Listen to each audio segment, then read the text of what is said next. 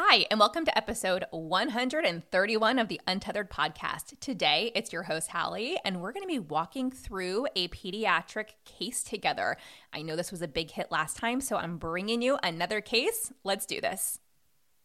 Quick disclaimer, all information, content, and material of this podcast are the opinions of the speakers and is for the informational purpose only and not intended to serve as a substitute for the consultation, diagnosis, and or medical treatment of a qualified healthcare provider.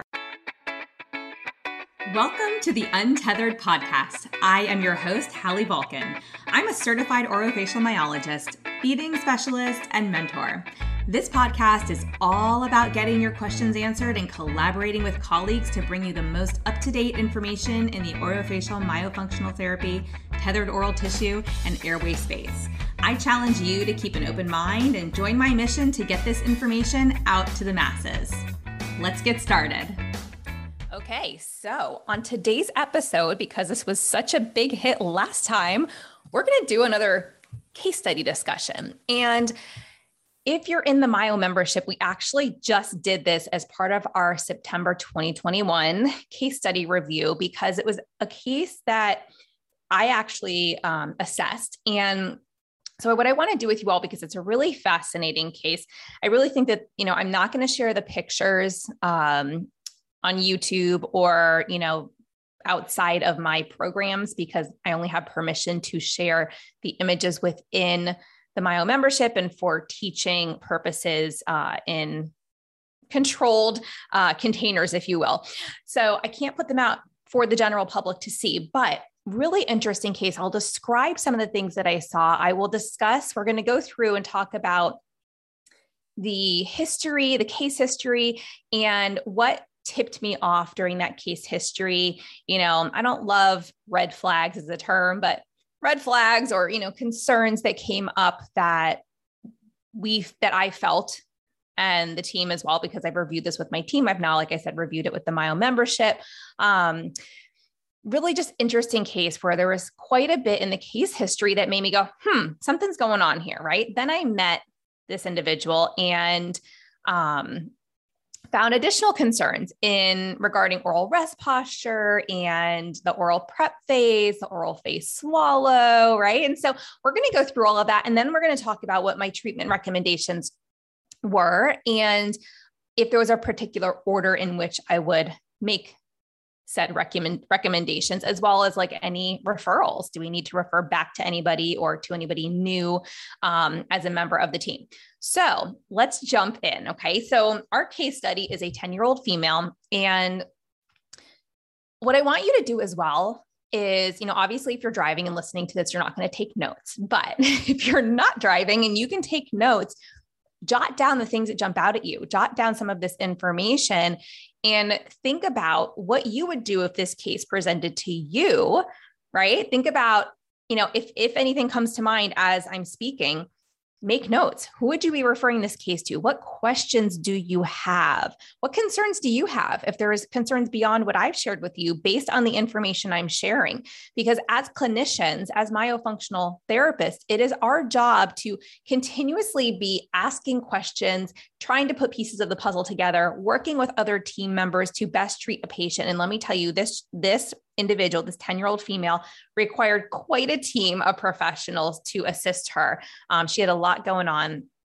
And, it was definitely full body impact for this case. And she was only 10 years old, which is arguably not, I don't want to say old, but in the world of myofunctional therapy, if we're talking about early intervention, I like working with professionals who want to start treating these kiddos, expanding them at a younger age, like in preschool, okay, before kindergarten or by kindergarten, we're already in expansion. We're not starting to talk about, growth appliances and expansion in kindergarten and first grade, which is typical, right? 5-6 years of age, usually between 6 and 9 years of age. That's when traditional orthodontists will start to have the conversation about expansion or braces. We're talking like early intervention, like 3, 4, maybe some providers even start at the age of 2 with some of these slower growth appliances. So anyways, I backtrack to that because you can see in this case how impacted she is by her restricted airway by the age of 10. Okay. This child was really embarrassed by the way that her mouth was, by the way her mouth looked, by the way things were operating. And you're going to hear about some of the other concerns that I noted just from her case history before I even met her, based on what they filled out in our intake. So here's what I pulled from the intake. As I mentioned, 10-year-old female. She's got seasonal allergies. She has been to an allergist. Currently, allergies are under control, not of concern at the moment, but they noted seasonal allergies. Rescue inhaler as needed. Okay, well, maybe it's a little bit more than seasonal allergies then, because maybe there's, I would be curious to ask, is there a history of asthma? Is there a history of upper respiratory issues? And again, as I'm going through this, write down any questions you would have, because this is how you evolve and start to think critically about your own cases that might present to you. There's a history of tethered oral tissues within the family. Now, this patient actually had a laser frenectomy and it reattached. The dentist referred this patient for an orofacial myofunctional evaluation. Okay. Again, I'm just telling you what I pulled from the case history in no particular order, really. Past oral habit. So this child had an extended pacifier use until about 2.5 years of age. And other than that, no oral habits reported or observed. No noxious oral habits, like no thumb sucking, no nail biting, none of that. But here's where it got a little bit interesting to me. This patient was reportedly nervous, anxious, had difficulty concentrating, a short attention span, has nightmares, is sad, is shy, is easily upset, is sensitive to sounds. And then in terms of food, the parent reported that this child was picky, had strong food preferences, a low volume of food, right? And so immediately I might go, maybe the tethered oral tissues are impairing her ability to prepare food. Like maybe we need to rule that out. Like let's have our eyes open and rule these things out during the eval. Maybe it does, maybe it doesn't. We don't know yet, but that's where my brain starts to go.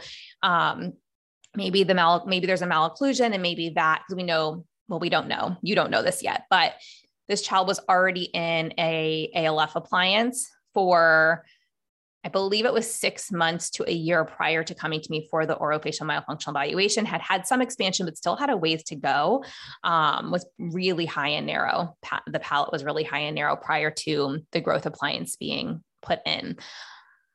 So, okay, that's what we gathered from the case history. This is before I even meet the child, that we're gathering all of this information. I have a very comprehensive intake, and I do share that in my upcoming MyoMethod course. So, as I mentioned, no other noxious oral habits beyond the extended pacifier use till about 2.5 years of age. But here's what I found during my evaluation. So, oral rest posture. If we want to break it down, right? I'm not going to go through line by line and read you, everything throughout the entire eval, but I'm going to break it into oral rest posture, oral prep phase, and we prep that bolus, and oral phase swallow. Okay. Because those are 3 of the big things that we assess for and look for. And a lot of the other items that I noted during her evaluation, they all kind of fall under these sections, which is why I'm breaking it down for you all this way. So regarding her oral rest posture, we know that in myofunctional therapy, our big goal, okay, is tongue up on the palate, teeth slightly apart, lips closed, nasal breathing, right? And we've even made songs about this. We've made cute little sayings. And anyways, as long as you can remember and you visualize this, right? And try to do this yourself. If you're driving, you can do this. You don't have to take your eyes off the road. Suction your tongue to your palate lightly.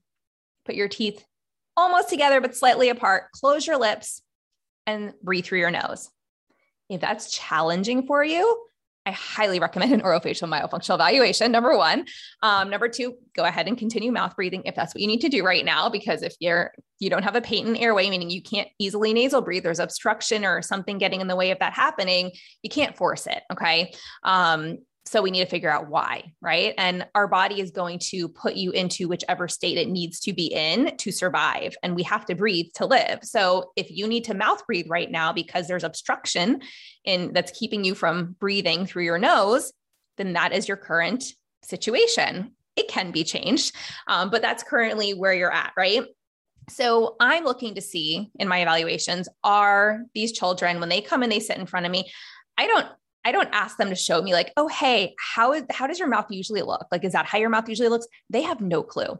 Most often the parents of these kids have no clue. And so I will wait until the child is like a little bit more relaxed with me. I mean, you can see it when they're walking back to your office or when they initially log on to a Zoom or whatever the case may be. You can typically see their natural oral rest posture, but if they're anxious at all, or you might not get a good read on that until they're more relaxed later in the evaluation. And you just need to be looking for it in order to really, truly capture their true oral rest posture. Because if they know you're watching, they may try to close their mouth because they've been told all their life, close your mouth, close your mouth, close your mouth, or maybe their parents don't say that and they don't. But I've had a lot of kids who appear to have really great oral rest postures just from a distance, from afar, until they got really comfortable towards the end of the evaluation. And all of a sudden, like the jaw relaxes, the orofacial muscles relax a little bit. And now they're truly in their natural resting state. And their lips are about 8 to 10 millimeters apart, right? There's that like interlabial gap between the upper and lower lip. And I'm going, okay, there it is. There's their oral rest posture, which is not what we want. Tongue is down and forward, lips are apart, right? So anyways, what did I see with this child? Well, open mouth breathing, lips were incompetent. And we often say that in a myo eval, but for this patient, she truly could not, she could bring her lips together if she tried, but her upper central incisors and lateral incisors, they were tipped labially. So they were tipped towards the upper lip. And then so were her bottom teeth, her lower incisors. And so she actually rested her upper central incisors she had them impinged or resting on her lower lip at rest. And so she really physically at this point in her orthodontic plan and her anatomy, right, her occlusion or malocclusion, it does not allow her to close her lips. Now, it was really interesting because this came up during the study club, and I actually had some therapists reach out to me afterwards and say, hey, I never would have realized that I shouldn't be working on closing the lips at rest yet. Right. I never realized that was even something that I should consider, because our goals are always close the lips, close the lips, close the lips, breathe through your nose, breathe through your nose. And like, she doesn't have anything that is, she has patent nasal air. We've looked at her airway. She's got allergies under control. There's no reason why she can't currently breathe through her nose. No concerns of enlarged tonsils or adenoids. Right. So why wouldn't we work on that? Well, she physically can't achieve it with the way that her upper and lower central incisors are positioned. It's not going to happen without a lot of tension and overworking the surrounding orofacial muscles. So, she would be a case where we'd have to address that once it's appropriate based on her orthodontic appliance and the movement that we get. Because once the bite starts to allow for the lips to properly come together at rest, then we can start to address nasal breathing, closed mouth at rest, right? So anyways, I wanted to share that. She also had an interlabial gap, depending on like the moment, somewhere between 7 to 10 millimeters, it's significant. That's a pretty good size, gap between her upper and lower lip at rest, especially when we really want them to be together at rest. And her masseters were strong, but uneven. She had the right side protruded a little bit more. The left side looked really underdeveloped. Her mentalis was overdeveloped, a lot of bunching, especially when we tried to get her to, and we'll talk about this later, but prep food, swallow food. There was a lot of bunching. Again, she really had a hard time closing her lips. So how do you swallow easily if you can't close your lips or easily suction your tongue to the palate, which was a whole nother thing that we'll get to. Her jaw was unstable. Her jaw was moving as one unit with her tongue. So they were really working together. And we know that by 18 months of age, that should no longer be the case. So she's 10 years old, but still has very young tendencies or hasn't achieved certain milestones in this department, if you will, because her anatomy hasn't allowed her to. Okay. Let's keep that in mind. She's a smart child otherwise. And I do want to add that, does well in school, like no concerns with general language skills or anything like that, but really struggling, with some of the other things that I mentioned, which also begs the question, what does her nervous system look like? And, what have we put in place to support her there? So let's go back. So lingual mandibular differentiation, right? That tongue from the mandible, as I was just talking about, she was able to protrude her tongue, but she definitely needed the support of her lips and her jaw. And when I asked her to stick her tongue out, it went straight out and down, and you saw a divot at the tip, that like snake tongue, if you will, from that, traditional anterior tongue tie where you get that heart-shaped tongue. She was able to work with me to get it pointed. And when she did point it and it was slightly elevated above her teeth and straight out, she was able to get a nice tip, and you didn't see the divot down the center of the tongue. You didn't see that heart shape divot down the center of the tongue, despite still being anteriorly tied, which was interesting, which also goes to show, just because we can stick our tongue out and make a pointy tip doesn't mean that we're not tongue tied. But I digress. Okay. So she could not elevate her tongue with her mouth open wide. She could only do it very briefly and with a very closed jaw position. Her mandible also is retracted. And I didn't talk about lateralization. So initially she lateralized and pushed into her cheeks, and then she was able to lateralize to the corners of her mouth with instruction, but her jaw moved with her tongue, and her tongue moved in these gross like movements of, she wasn't able to make a pointed tip with her tongue to then touch the corners of her mouth. She moved things as, again, one large unit, both the tongue and the jaw, all moved together, and they were not fine movements, if you will. So I mentioned that her tongue can elevate, but she really couldn't get to the spot, the alveolar ridge with her mouth open wide. She was unable to hold the tongue up there for 5 seconds, even with her jaw closed. It came down pretty quickly. She could not, do the skinny wide tongue, or where you narrow your tongue. She had trouble with getting her tongue to narrow all the way back. She could get a point at the tip, and then that was about it. She could do a brief click, and she could suction, but her suction was only 42% of her mouth open wide measurement. And we want it somewhere between 50 to 60%. So, definitely appeared restricted during the evaluation.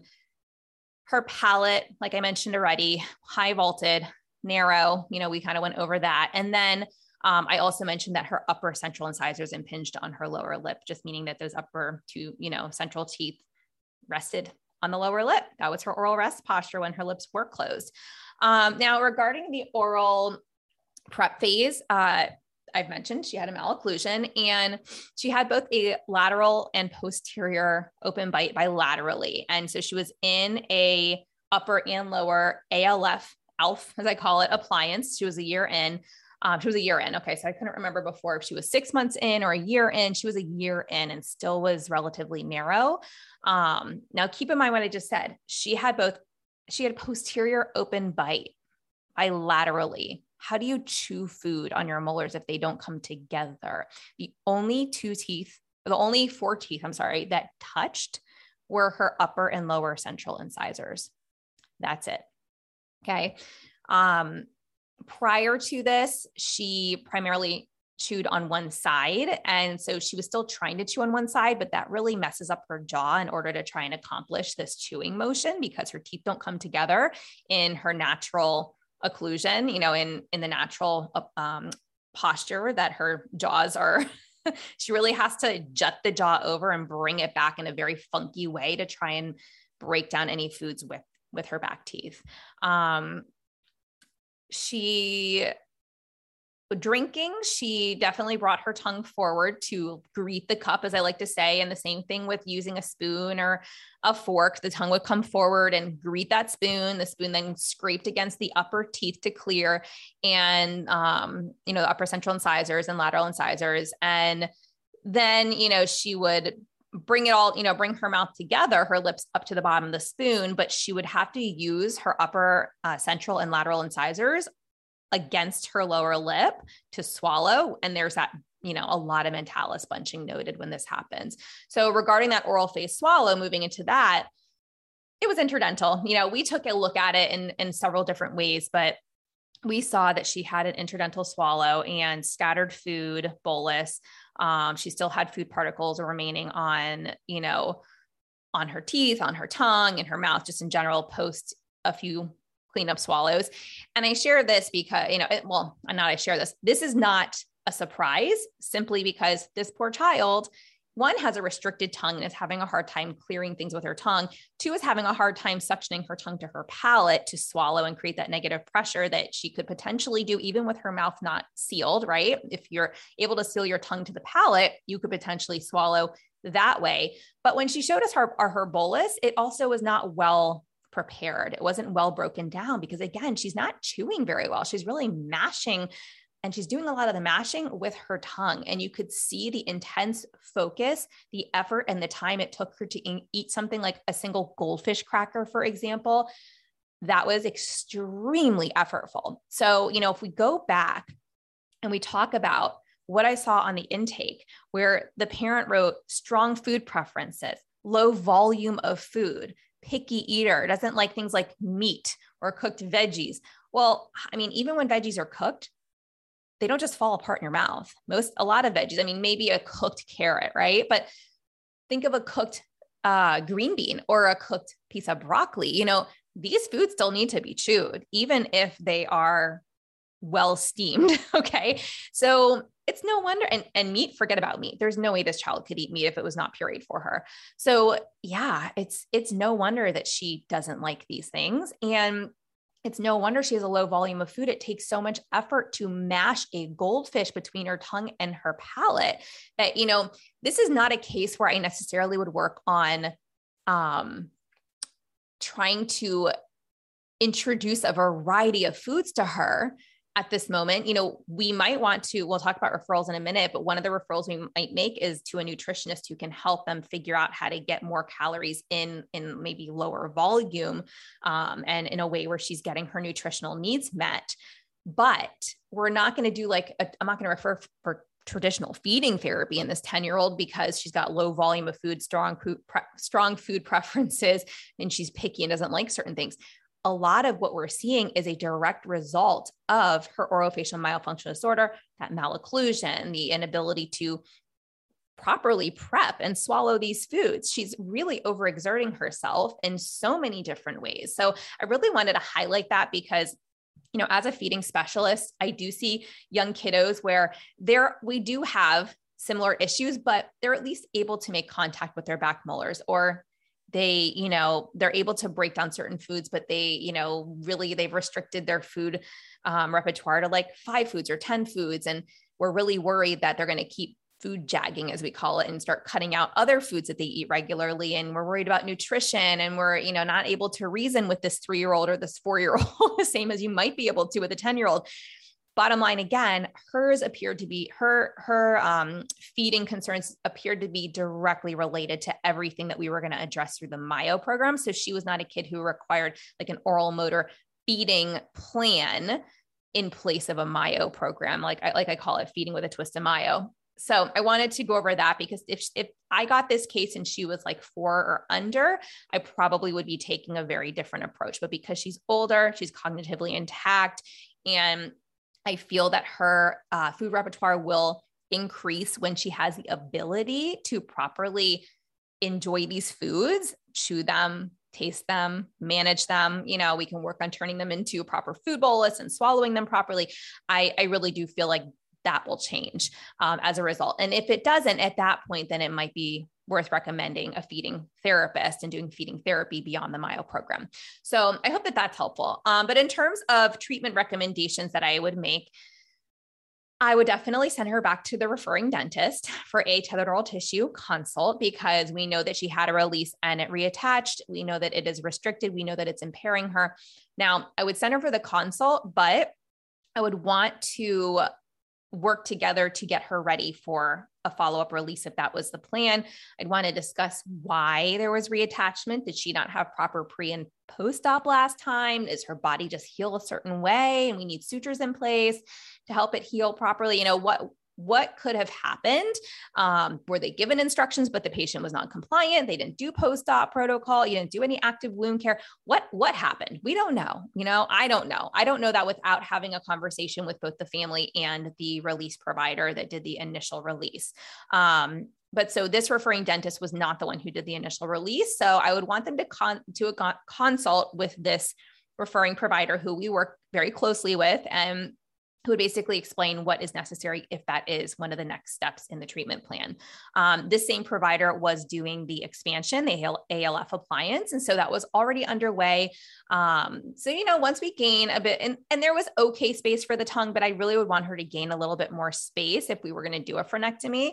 And then again, like I said, pre-op frenectomy, therapy, which is really just myo before release, and making sure we can get her to the point where she has really truly maximized her skills until up to the point of going for that release, followed by the release itself, and then the post-op therapy plan.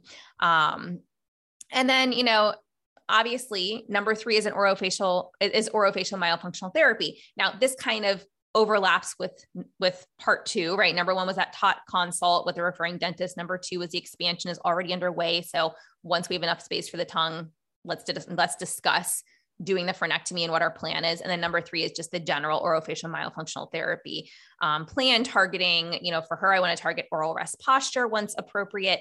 We want to maximize that lingual coordination. So getting that tongue to lateralize and elevate and protrude and work independently of the jaw, especially, and the lips and the cheeks also in her case. We want to also help her better shape that tongue so that they're not these gross movements, but they're these more fine movements and more controlled movements. And we want to make sure, like I said, the dissociation is in place. We want to get that lingual palatal suction going, make sure that's really addressed because that was not easy for her. And then overall, during the course of treatment, we're going to work on improving, her chew once she's able to, bolus collection. We have to help her now. She needs to be able to eat. So we need to work with her to figure out what foods are easier to eat. And this again is where we might go into the referrals next, where we might refer to a nutritionist to pull in, some help with, hey, why don't you meet with this kiddo, find out what they like to eat, find out what they are willing to experiment with. And then let's see how we could possibly get this kiddo, on a nice, healthy diet, despite her limited ability to chew right now. So once the occlusion once the malocclusion, I should say, is fully treated or to the ability where she can at least chew, we want to definitely work on helping her with collecting the bolus, that oral prep phase, and then the swallow. The swallow is something we could start to work on that part already, because if she is able to eat certain foods that are appropriate given her current situation, she still was thrusting her tongue forward when she swallowed. She was, making a lot of compensatory movements with her orofacial structures. We were seeing eye movements, and she was blinking and she was grimacing, and, the lips and the cheeks and the mentalis. And there was a lot going on. She actually changed her head position, her neck position. You could see it, the top 1/3 of her body was overworking to swallow. It was pretty incredible. So that's what I would do with her in therapy. And I wonder what you would do. Is this what you would do based on what I shared? What order would you recommend certain treatments in? And then as far as referrals go, other than a nutritionist potentially, and referring back to the dentist, as I mentioned, are there any other referrals that you would make? Right. So for her, I definitely want her to be followed by the allergist, and she does have a rescue inhaler. I think that that's important. If she just had seasonal allergies and they were managing them, with over-the-counter meds and they felt like it was under control, I would be less likely to say, hey, go see the allergist, because you already do that. But because she's got the rescue inhaler, it's definitely one of those things that's really good for her just to be monitored, even if it's just once in the fall and spring, to make sure that her nasal airway remains patent, because we can't achieve nasal breathing if we've got other things going on up there that's preventing it. And then the other thing too, just so that you're aware, is she already had other members on her team. So she was already being seen by an osteopathic doctor. She was also being seen by a physical therapist who's trained through the Postural Restoration Institute and doing, that body work with her, because she had, I didn't mention this, but her posture was just, it was very interesting. She already had that head and neck forward posture with the shoulders hunched over. One shoulder sat higher than the other shoulder. I mean, this poor girl was a mess. And so that is something that was being addressed as well, because we were really trying to gain some symmetry for her throughout her whole body, which was a work in progress. So anyways, I know that some of you have given me feedback and you have said that you love these case study discussions. So if anybody has an interesting case that you want to share and that you want to talk through, I welcome you to email client care at feedthepeds.no. Yeah, you can email client care. That's fine. Email client care at feedthepeds.com and let me know that you want to let my team know that you would love to come on the podcast. You'd love to share a case. I think it really helps for our listeners to understand what we see in case histories and what we see during an evaluation and what things really stand out as needing to be addressed. And then what are recommended treatment plans, and is there a certain order to this treatment plan? And are there other people on the team that we need to consider? I think that the more that we have these conversations and we normalize these conversations, the more patients will understand themselves, because we do have parents of patients. We do have, both providers and non-providers listening to this podcast. And so my goal is for you to become well equipped with information so that you are able to better discuss this, whether you're a provider in this space, a provider looking to get into the space, or you're a patient or a parent of a patient, because this is really important information we're discussing. And I really want, early intervention is key. Now, I do get the question a lot. Is it too late? I'm an adult who has X, Y, and Z going on, or my child is 13. Is it too late? No, it's never too late. It becomes harder, arguably, especially in the adult years, it becomes harder to expand an adult palate, but it is possible. I am living proof of that. If you have symptoms of myofunctional disorder, or it's really hard for you to, chew and swallow food, or you get really fatigued talking, or you have sleep issues, or you've got neck and back pain and you have this like hunched over posture to you, or, right? We could go through a whole bunch of other things. Highly recommend orofacial myofunctional evaluation. And we are working to train more providers that are in this space so that it becomes a more readily available assessment that can be done, and also treatment that can be completed as well, so that, patients don't have to go searching all over for it, because currently it's still pretty challenging to find providers, especially out in some rural areas, that can assess and treat for myofunctional disorders. So anyways, I hope you guys enjoyed this case of this 10-year-old female, really cool case. And again, email clientcare at feedthepeds.com and let me know if you would like to come and discuss your case, one of your patient cases. Of course, you have to get permission to do that. Or let me know what other types of cases you want to hear about on the podcast. I'll talk to you guys soon. Thanks for listening to this podcast. If you want to hear more of these myo, TOTS, airway, and feeding related episodes, be sure to leave a review on Apple Podcasts or pledge a small amount on patreon.com/the Untethered Podcast.